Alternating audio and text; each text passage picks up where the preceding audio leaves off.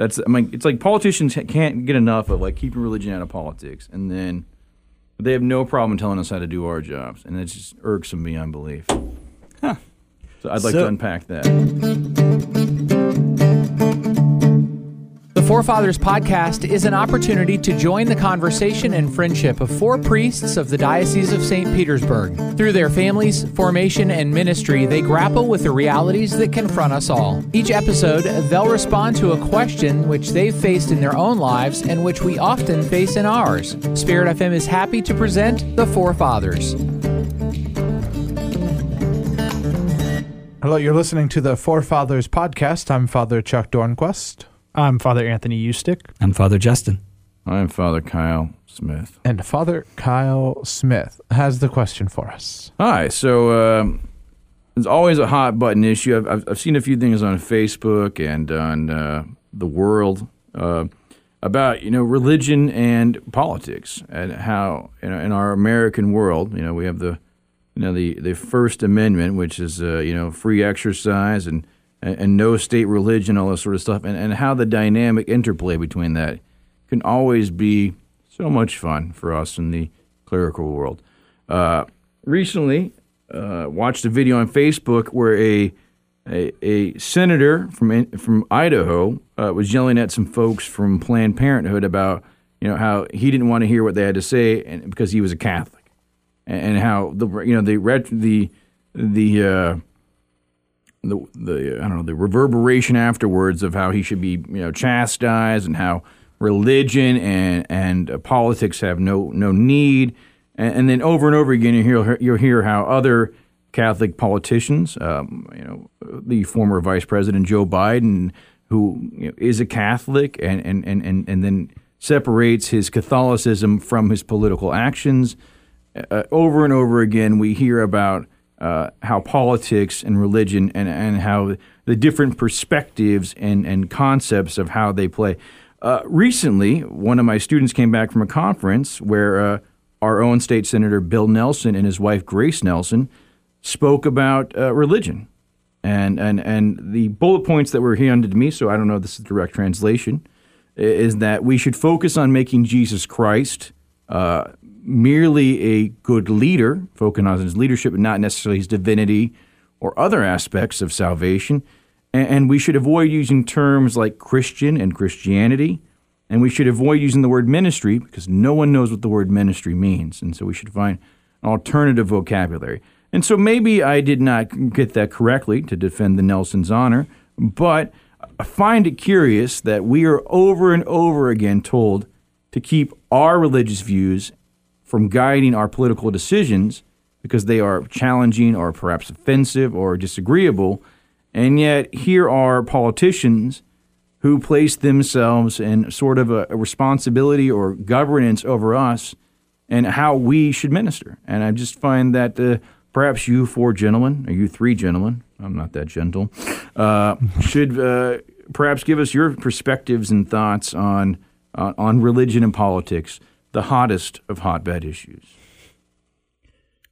2 thoughts come to mind for me. The first is our understanding of the separation of church and state, I would say, is a cultural and societal form of schizophrenia.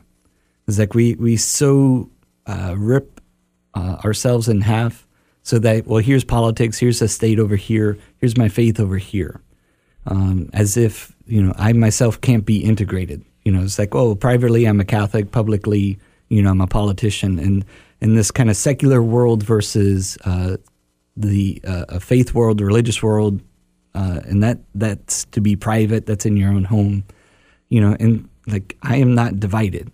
Who I am is the same wherever I go. So therefore, my faith goes with me in what I do. And I think particularly our faith in the practice of faith and reason, that this is a work of integrating. And certainly it's difficult, but that is an important task. And I would say we're subject to it. And, historically you could look at that and it's like, well, there's, reasons this developed that our founding fathers, kind of put in this clause in what their intentions was. But at the end of the day, I think we're exercising a way of alienating our humanity. That being said, second thought is he's lost for words. This is a moment. Politics. You've done this. You finally took away the voice of Father Justin. Exactly. That's what happens when you tell me I can't use certain words. I didn't say anything. I don't even know what to do. I said nothing about it. Yeah. But it'll come back to me. We'll go back.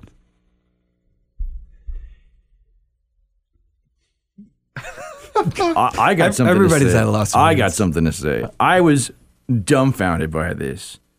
Over and over again, if you can't tell by the irritation in my voice from the onset of this question, that, I just feel like the politics have become the new religion. It's we kill God. We can now become God. We can become the conscience. We can become the morality. We can become anything we want because we have done a very good job of killing God. Now, as a faithful Roman Catholic, as a Christian, as a priest, I think God is very much alive.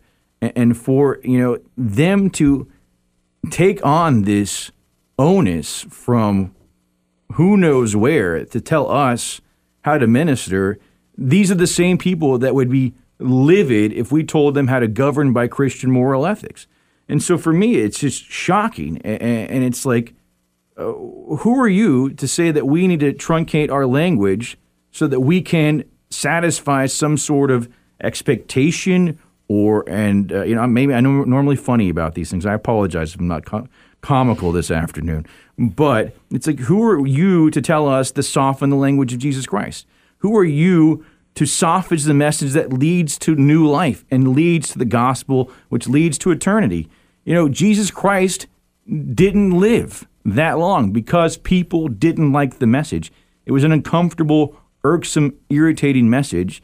And for us to soften it for the sake of public appeal, then we become no better than any other agency or organization. Now, granted, sadly, we do that. We do occasionally soften the story. We do occasionally do that. But I think that's to our discredit, and it has become part of our the malady within the church. So I'm just flabbergasted. I mean, and that's a word I very rarely use because I work at a university, so nothing shocks me anymore. But to hear this kind of report was just shocking, and it edified me to continue to do more to oppose these sort of things. So I've had a lot of time to think about this. I know the other three have not, but it has been just a wake-up call to the kind of the realities at hand in this day.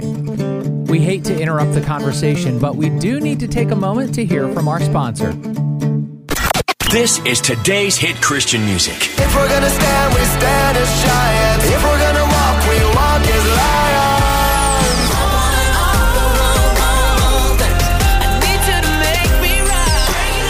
My skin, feel the burning again. I can't escape it. It's time to rise up from the shadows. Because of you. Because of you. This is Tampa Bay's hit Christian music station. This is your Spirit FM.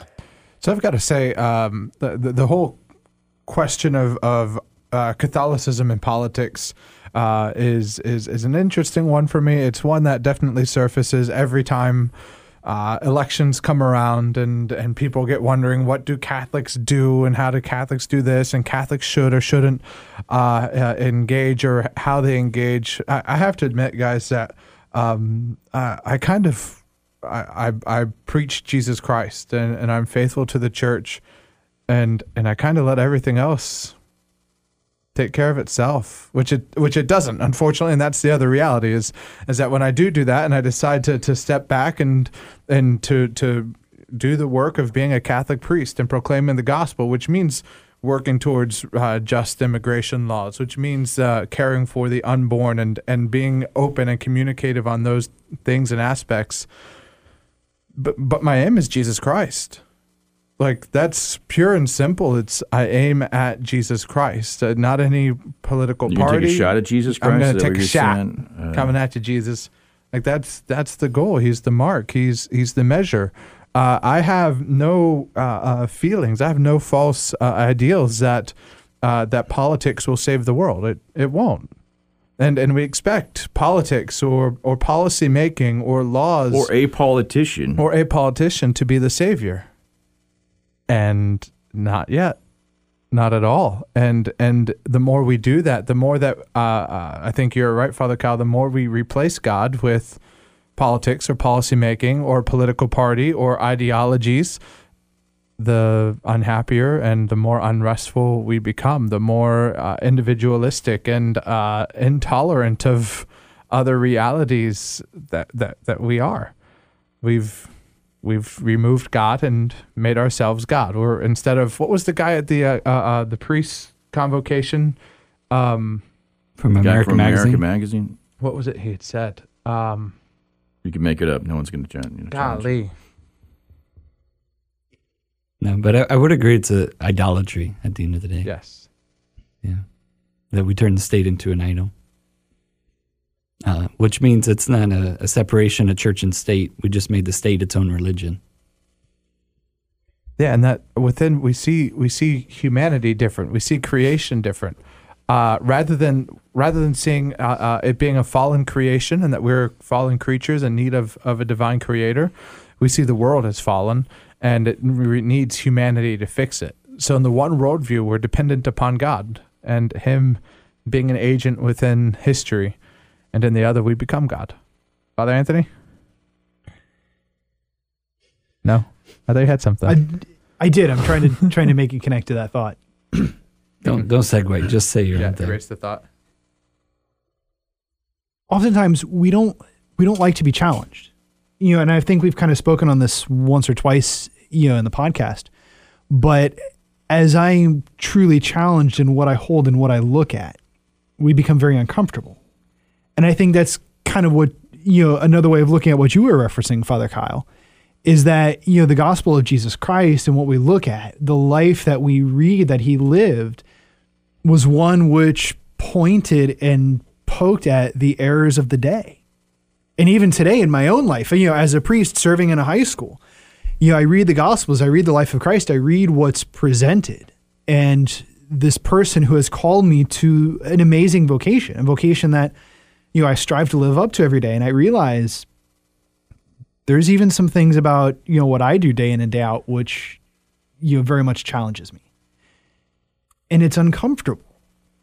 And I think all the more once we look at that in politics and connecting religion with politics, it can become even more uncomfortable because we're not just looking at a smaller microcosm, if I can, of, a Catholic high school or a parish or one faith, but it's everybody's worldview and how it can be uncomfortable because it's calling us out in a way. And, I like to be the one that's right. And I like to hold that because I know the most. And what I say is right because that's my truth. But when we match my truth with truth himself and truth itself as it's lived, then it becomes something that we have to reckon with and we have to reconcile. And that's not easy to do. I'd say this is a new form of, it's not a new form, but it's the idolatry rather, not ideology, of our time, for instance, is after a horrific school shooting, like where does everybody turn? Are we turning to prayer? Are we turning to God? Are we repenting? Are we seeking his healing? No, like we turn into political action committees petitioning the idol we believe in, which is the state, as if it's going to fix something. And at the end of the day, it's always going to prove itself an idol that has no power to save. And then comes Jesus Christ as opposed to the idol of the state. And so that that Christ is a challenge to that authority is going to be in his nature by who he is. And I don't think that's going to necessarily go away. So what then I think I experience is the realization that, one, I'm not worshiping at the same idol So therefore, I'm singled out, and that puts you in a vulnerable state for persecution. Yes. Just as the Babylonian exile and Daniel and his companions, are not worshiping the Babylonian idols. Is like, well, then what do? You get tossed into a fiery furnace. So how far our society's willing to go down that road is a question, but that's the path we're on. That's comments like that. I think are symptomatic of that movement. And we proclaim Jesus Christ and Him crucified. Viva Christ, Cristo Rey. Viva Cristo Rey. Cristo Rey. Yeah, it's interesting that that so often with different regimes, communist regimes or of those sort, the greatest enemy number one is the church and is Christianity. So let's be faithful to Jesus Christ, preach the good news, and live the good news. And to live it. You've been listening to the Forefathers Podcast. We'll talk to you next time. We'll be nicer too. You can interact with the Forefathers and submit questions for future episodes at facebook.com/DOSP Forefathers Podcast. That's DOSP, the number 4 Fathers Podcast. The Forefathers Podcast is brought to you by Spirit FM 90.5 in Tampa, a radio broadcast ministry dedicated to bringing the community hope through hit Christian music and sharing the light of Christ through the fullness of the Catholic faith. You can listen online at myspiritfm.com or get our free app by searching My Spirit FM on Google Play and at the App Store.